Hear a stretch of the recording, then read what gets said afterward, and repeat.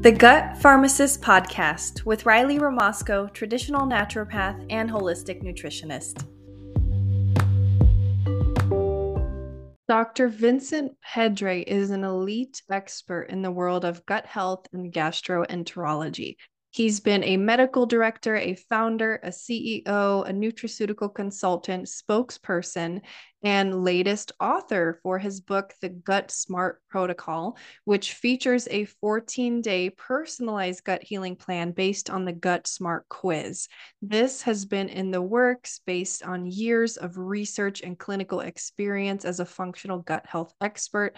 Dr. Vincent Pedre is a functional medicine certified practitioner who's been in practice in New York City since 2004 and believes the gut is the gateway to excellent wellness. He has so much great information on gut health and all things involved, so let's bring him in. Welcome to the Gut Pharmacist Podcast. We have Dr. Vincent Pedre here, and he is an elite expert in the world of gastroenterology, and he's recently written a new book, which we'll talk about later. But thank you so much for being here today, Dr. Pedre. I really appreciate it. Thanks for having me. It's my pleasure. I know we've been trying to schedule this for a while, so happy we finally got it on the calendar. Absolutely. So the audience would love to know a little bit more about you. So your background, your health journey, why you chose medicine and gut health specifically. Wow. Yeah, that's a big question. Well, I grew up in Miami and I was always very interested in science and math. Those were my strong suits. But I also had a very, I think I grew up in a Catholic family with a focus on service and what we can do for others. And so medicine was kind of the natural thing for me to grow into, combining my love for science with my love for helping people. And especially I'm gonna say my obsession with health. I'm not overly obsessed, but I've always been very focused on health since I was not a very healthy child and teenager, especially teenager, because I was on antibiotics for so many respiratory infections, lung infections, sinus infections, throat. And I was on at least 20 plus rounds of antibiotics during my teenage years from the age of 10 to 19. And it completely destroyed my gut microbiome.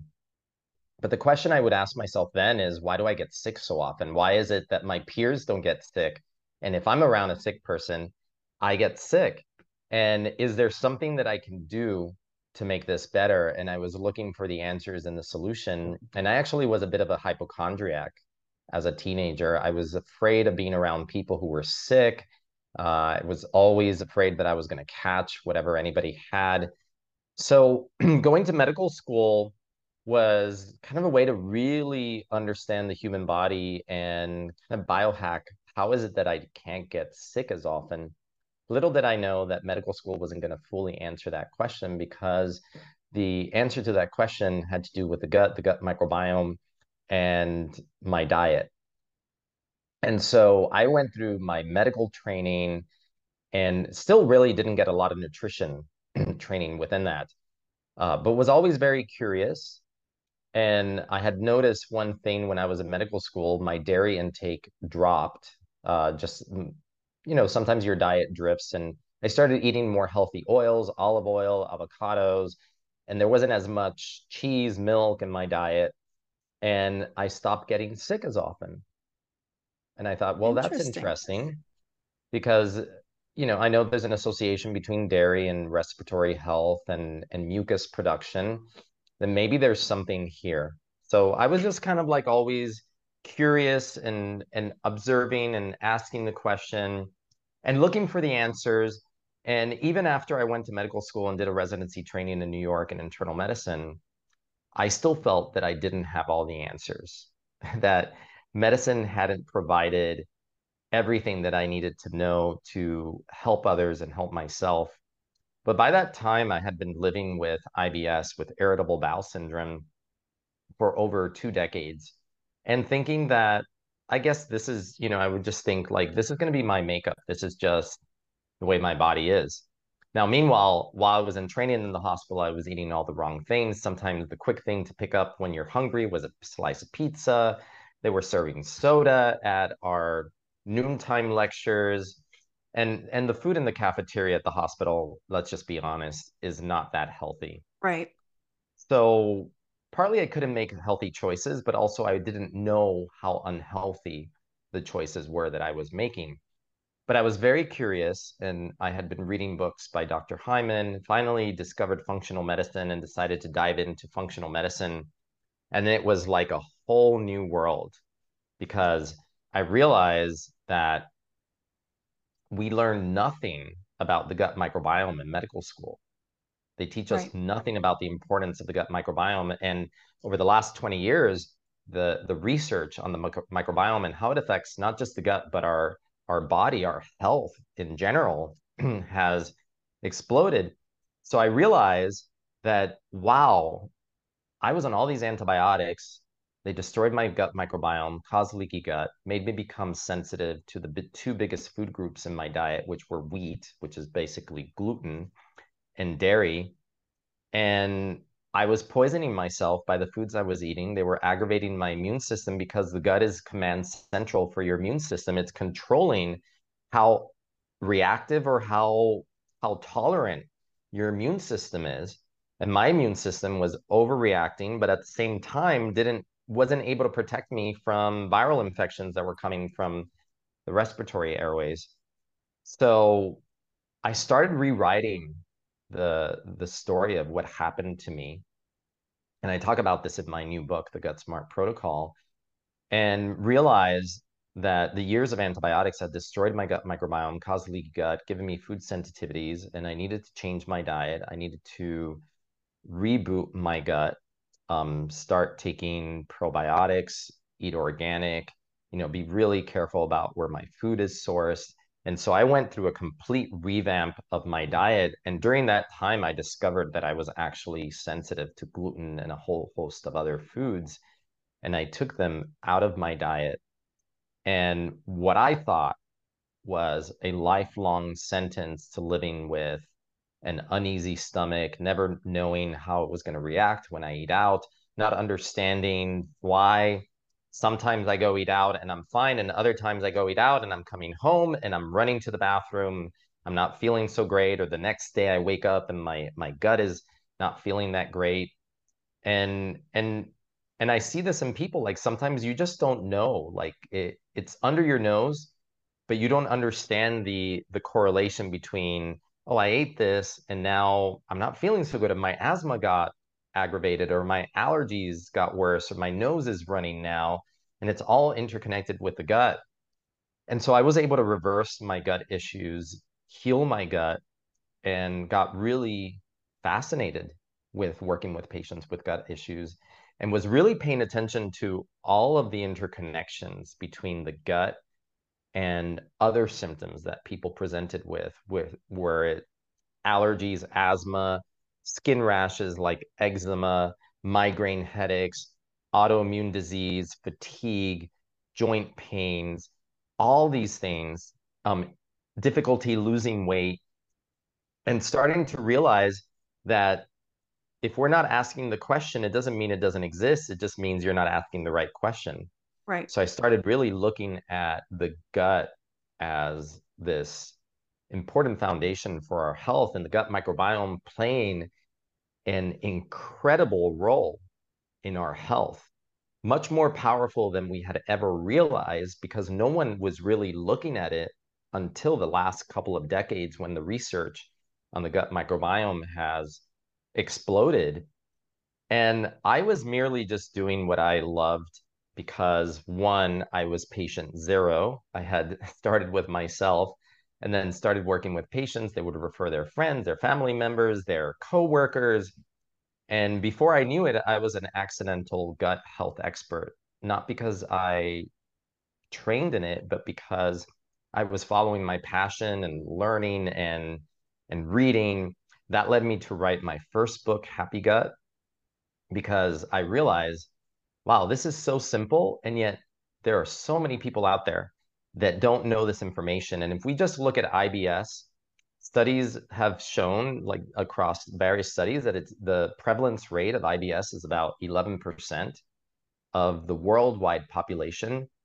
That doesn't sound like a lot, but 11% is 896 million people worldwide. And Wow. that's just IBS. When you start thinking about all the gut-related health issues, autoimmunity, poor immunity, brain health issues, dementia, Alzheimer's, migraines, like you start realizing gut health issues are everywhere. And Yes. almost everyone is dealing with a gut health issue. And what I'm hoping is that I'm one of those people, doctors, that help shift the paradigm to get people to wake up and realize that gut health is everything. It is a foundation for your whole body health. 100%. Yeah. And it's so often that practitioners have their own journey, which brings them to their specialty later on. Kind of the same exact thing for me as well. So you mentioned all the antibiotics you're on. So your gut was basically wiped out. And you mentioned the gut immune connection. So let's go a Yeah. little bit deeper into that. So explain the gut and immune connection. And then why is microbial diversity so important for gut health? Yeah, so you have to think about the gut as this interface between you and this inside outside world. I like to call it the inside outside world because your intestines, you're bringing in food, and there's sometimes bacteria, viruses, yeast on that food, and it's being processed by your system. And then there's this really important interface where it's almost like a border patrol, where your white blood cells, which are all on the other side of your intestines, and 70% of your immune system is all along the intestinal lining, they are patrolling, and they're testing and sampling what's coming through that border wall, your intestinal lining. And they're looking for friend or foe. Now, the interesting thing is that your good bacteria, we call them probiotic bacteria like lactobacilli, bifidobacteria, they're hanging out on the inside of that border in the mucus layer of the gut. It's really, really thin, but very important. And they're actually communicating with our immune system. And they can modulate the way your immune system is reacting, and they can actually create immune tolerance. So lactobacilli can help trigger the maturation of T regulatory cells that help keep our immune system under control. And that's really important when you think about the whole body, because inflammation is the one underlying root cause for every chronic disease on the planet. And the gut is the biggest potential source for inflammation when it becomes leaky. So when your gut barrier opens up and becomes leaky because you've been on antibiotics, because you're stressed, because you're eating the standard American diet, lots of processed foods, sugars, bad omega-6 oils, inflammatory, um, other inflammatory ingredients in food that the food industry allows, like carrageenan, all these things, and toxins and exposure to pesticides, they're like an attack on your gut, and they cause shifts in your gut microbiome that then lead to leaky gut. And when that gut border is leaky, then it activates your immune response. And you have a chronically active immune response along the gut lining because you're doing all these things, and you're drinking alcohol, which also increases gut permeability and alters the gut microbiome in a bad way. Then that immune response in your gut is sending signals to your entire body, telling it that we're in a state of alert. And then you start seeing downstream problems, like you start seeing thyroid disease, autoimmune thyroid, other autoimmune diseases. But for some people, it presents as asthma, allergies, skin rashes, headaches, mental fog. So it has the gut, because of dysbiosis, which is an imbalance between good and bad bugs caused by antibiotics, poor diet, stress, all these things. I talk about them in my book. You get leaky gut, and leaky gut leads, it's like opening up the floodgates of inflammation into the body. And once you do that, then it's going to express itself in different ways, depending on the person, depending on their genetic individuality. And depending on their behavior and their Right. susceptibility. And so, with people who have a lot of food sensitivities, do you utilize food sensitivity testing in your practice, or what is your thought on that? Sometimes I do. The thing to understand about food sensitivity testing versus food allergy testing is food allergy testing, which is checking for IgE antibodies, and it's very standardized. So the results are going to be pretty much the same across labs. When you get into food sensitivity testing, there are many different ways that you can look for food sensitivities. You can check for IgG, you can check for IgG4, you can check for IgA response, you can check for IgG4 plus complement activation. And these different ways of looking at IgG at food sensitivities may give you slightly different responses. So one test, if you send blood from the same patient to two different labs, you may get some overlapping things and you may get some things that are conflicting or slightly different depending on how the test was done. Now, some labs do the IgG4 plus complement activation. They do that extra test to see if the IgG antibodies that are present are activating complement, and they think that that makes the test a bit more accurate because you're looking for that second step. Is this IgG activating complement in the person's blood, showing that it is a true sensitivity? But the way I like to think of it is that a food allergy test is like a perfect um, crystal clear picture, like taken with, the most advanced camera. And food sensitivity testing is like a Monet painting. It's sort of a little bit blurry. You can tell that there are water lilies there, that Big Ben is in the background, but it might not be 100% accurate. But sometimes I do like to do food sensitivity testing because sometimes you have a question like there maybe you've done an elimination diet and you still feel like you're reacting to certain foods. So it's good to see what might you be reacting to that maybe haven't eliminated from the diet. I did that with a patient that had migraines and she was reacting high to cinnamon. Wow. And who would have thought that cinnamon would be a problem? But cinnamon, she was putting cinnamon in oatmeal that she had every day, and she was having migraines multiple times per week. Well, when we took the cinnamon out because she was reacting so strongly to it, just by doing that one thing, taking the cinnamon out of the diet, her migraines dropped by 50% in 1 month. Wow. Now, was the cinnamon by itself causing the migraine? The cinnamon was just activating a process that was aggravating her immune system, causing inflammation, then triggering migraines. And there's been studies showing that there's a link between migraines and food sensitivities. And they've actually found that when you do food sensitivity testing in patients with migraines and remove those foods, that you can reduce the migraine frequency. Now, migraines are very complex, so there are other issues that may be at play. But the important thing to realize, regardless of the test, if you do food sensitivity testing, which is mediated by IgG antibodies, which are in the blood circulation mostly, it can be IgAs as well, which are secreted into the gut and the airway.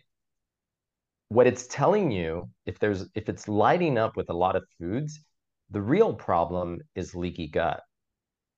And behind that, the other problem that might be lurking that might not be in the person's radar is low stomach acid and an inability to break down protein.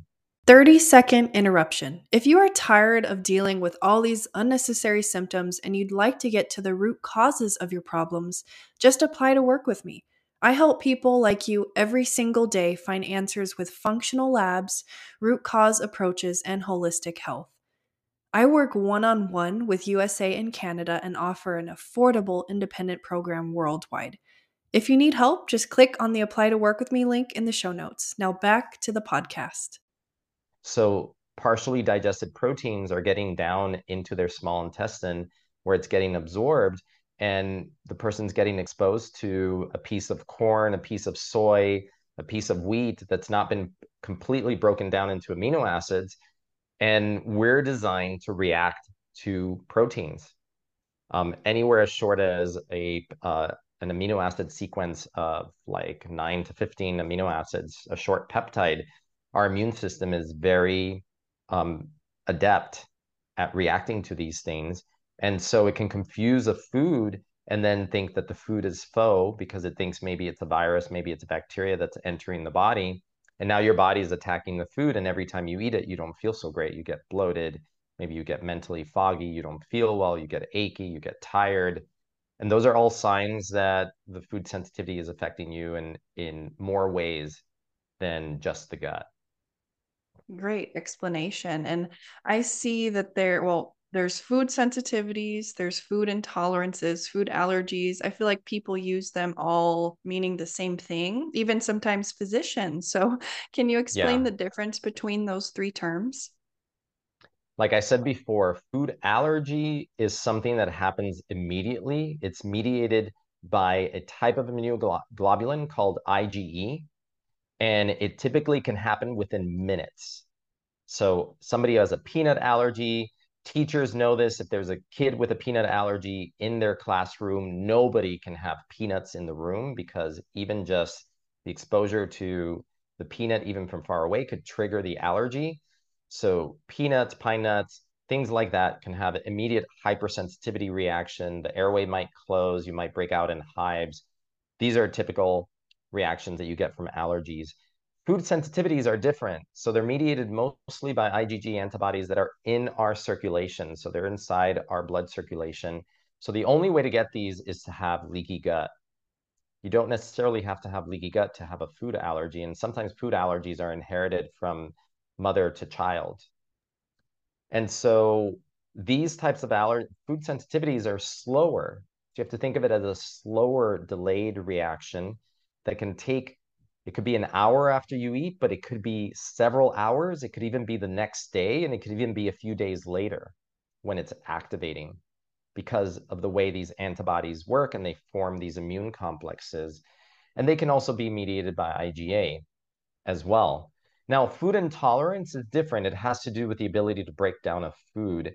And it's usually because of an enzyme deficiency, like a lactose intolerance.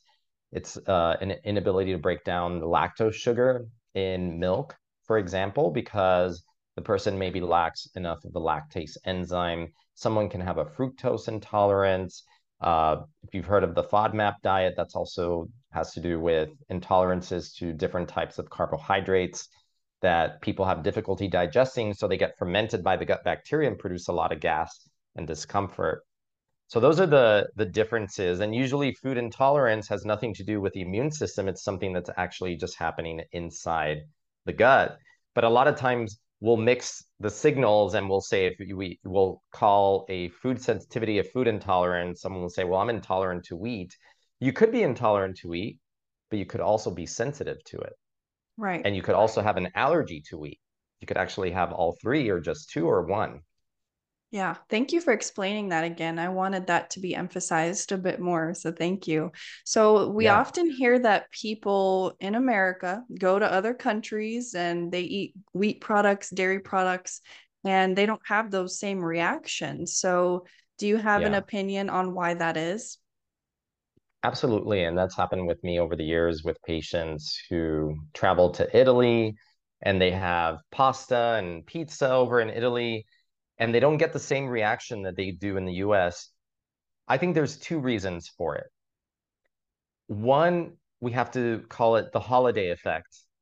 You're away from work, you're away from all your usual stressors, you're more relaxed, and stress does have an effect on how strongly we react to foods. If you have that propensity, if you have a food sensitivity, stress can actually dial it up, or if you're less stressed, dial it down. So I think part of it is the holiday effect because all of them, when they come back to the US, immediately their reactions return. And two, the wheat used in Europe is different from the wheat used in the US. And the wheat in the US is dwarf wheat that has been hybridized. And as a result of that hybridization that's been done over the last couple of decades, the gluten content in our wheat is 30 to 50% more. And that's really significant because our genetics have just not evolved to be able to break down gluten that easily. And gluten is actually a very difficult molecule to break down with our enzymes. So now you've thrown 30 to 50% more gluten at the gut, and that's problematic. The other thing, actually, I'm going to add a third one here, is that a lot of wheat in the US that's not organic is contaminated with glyphosate, a pesticide, which is a chelating agent, which also can have an effect on the gut bacteria. So when you get exposed to glyphosate, it will cause a dysbiosis. So again, an imbalance between good and bad bugs, more towards the bad side. And then that leads to leaky gut and a whole host of other problems. And when you go to Europe, for example, they have much stricter guidelines on the use of pesticides and what is allowed and what is not allowed. So it's much more likely that what you're eating over there, it's much cleaner, hasn't been exposed to pesticides.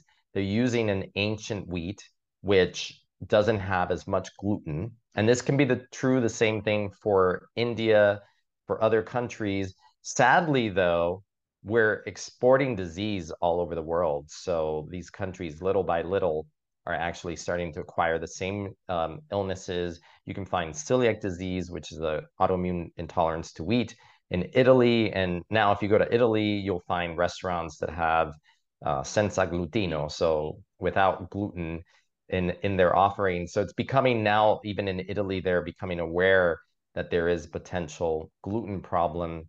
And a lot of it lies with leaky gut, with our disordered gut microbiome, with overexposure to antibiotics and too many processed foods. Thank you for explaining that. I think people really need to hear that because we get that question all the time. Why can I eat it there and not here? It's frustrating. Yeah, and they So, come back to the US and they want to eat the same thing and they yep. get really sick, and it's just our food is not the same. Yeah. Unfortunately, that's just the reality of it. And there's a Yeah. new community. I don't want to say they're new, but it's very becoming a prominent thing. There's a community who is more against plant foods now, against kale, saying anti-nutrients are bad for the body, only eat animal products. What is your take on plant anti-nutrients? I think we have to be cognizant of them. So, for example, lectins can be potentially inflammatory to the gut. They can potentially provoke leaky gut, but I think it's not the whole story. And we also have to realize that a lot of these foods, as we become a more industrialized society, a modern society where everything is being made to our convenience, we're slowly forgetting the ancestral food preparation practices that were used years ago, that a lot of these foods were either fermented, they were soaked overnight, then rinsed before they were cooked, like beans, like soy. And our ancestors knew that these made them more gut friendly, but they also made them more friendly to us. They make the nutrients more bioavailable. So there are anti-nutrients on certain vegetables like legumes that can block the absorption of minerals and things, for example, like almonds, soy. But there are ways to prepare them that make them friendlier. But I think also an important missing part of the story is that you have to look at the blue zones of the world and what do they eat? They eat a lot of fiber. Across the board, they very likely eat beans. So it could be lima beans, kidney beans, soybeans, but sometimes they're fermented and they're they're not exposed to as many antibiotics. They're living out in nature. They get out in nature more. So they have more microbial diversity. I know you asked about that earlier. So I want to circle back to microbial diversity because microbial diversity is the holy grail of gut health and actually the holy grail of health for your body. Why do I say that? Because study after study is showing that the more diverse your gut microbiome is, the less inflammation in your body. So the more diversity you have in the gut microbiome, the less inflammation. What creates diversity? A diet that's rich in fermented foods and also in fiber. Yes. Most people are not getting enough fiber, enough fermented foods, but it's also important to understand that The problem with some of these plant foods might actually have to do with a lack of diversity in the gut that doesn't allow us to break down those foods properly. Right. Because if you look at the gut of our ancestral humans, and we have a time capsule to that. When I was researching my book, the GutSMART protocol, and coming up with uh, just just wanting to learn more about the gut and what I was going to teach people in my book, I went to Africa and I was able to stay with the Hadza, one of the last hunter-gatherers on the planet. And the really Wow. fascinating thing about them is that they've looked at their gut microbiome and done stool analysis on them with rDNA sequencing of the stool to look at what's in their stool. And one thing they found is that the makeup of their gut microbiome is very different from the makeup of the Western gut microbiome. It actually produces different types of postbiotic nutrients, which are important for their lifestyle. But the other thing is they have certain bacteria like treponema, which would be harmful to us. But for them living within the harmony of their ecosystem, it helps them break down plant cell walls like cellulose and xylans, which are really difficult to digest. So a lot of I think in part, yeah, we have to be careful with these anti-nutrients and we have to know how to prepare these foods. And I talk about that in my book, the best way to prepare beans, the best way to prepare foods that have these anti-nutrients like nuts, seeds. But the other thing that we have to look at is the other side of the equation is we can't just blame the anti-nutrients for the reason that we're not tolerating them. We've got to look at the gut and the gut microbiome because that's what's shifted, along with the fact that we're kind of losing our connection to our ancestral ways of preparing food. So we've got to kind of combine all those things, but realize that it might not be all about the plant paradox. It might be more about the lectin paradox that has to do with our gut. Right.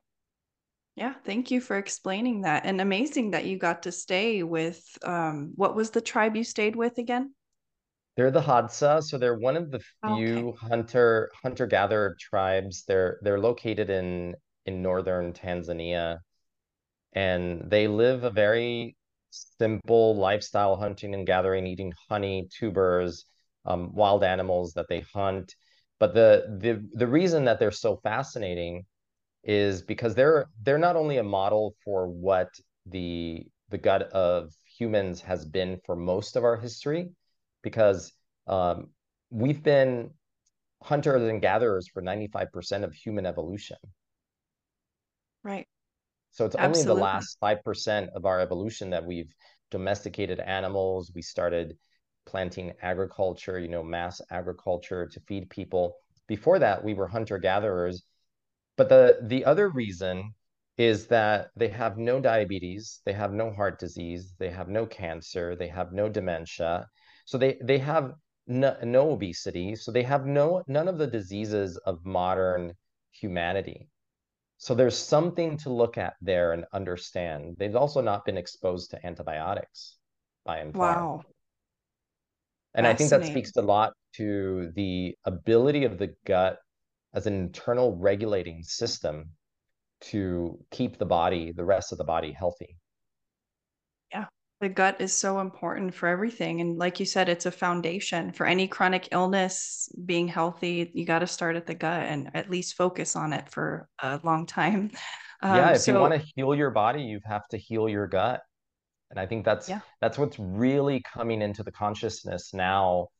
And a lot of people have been dealing with chronic illness are suddenly looking at themselves and saying, wait a second, I never looked at my gut health. Is something going on with my gut?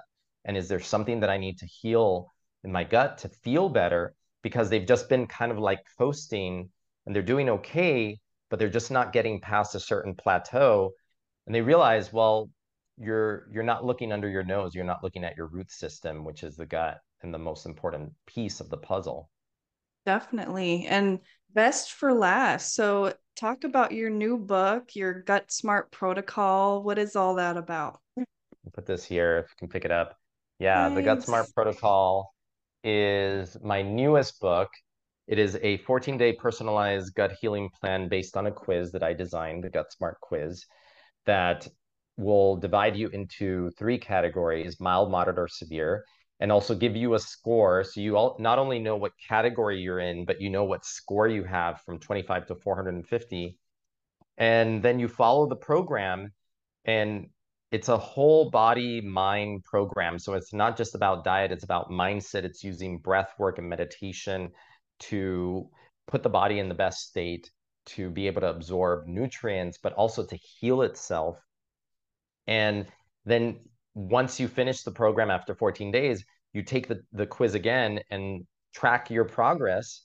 And you might stack a couple of 14-day programs together. The cool thing is that we've got 65 really delicious recipes. I just had a book launch party on Saturday, April 1st, and we tried some of the recipes. We cooked the recipes for the party, and they are delicious. I had teamed up with a friend of mine who's a chef and clinical nutritionist in Australia who's written about 5 best-selling books on the gut cookbooks.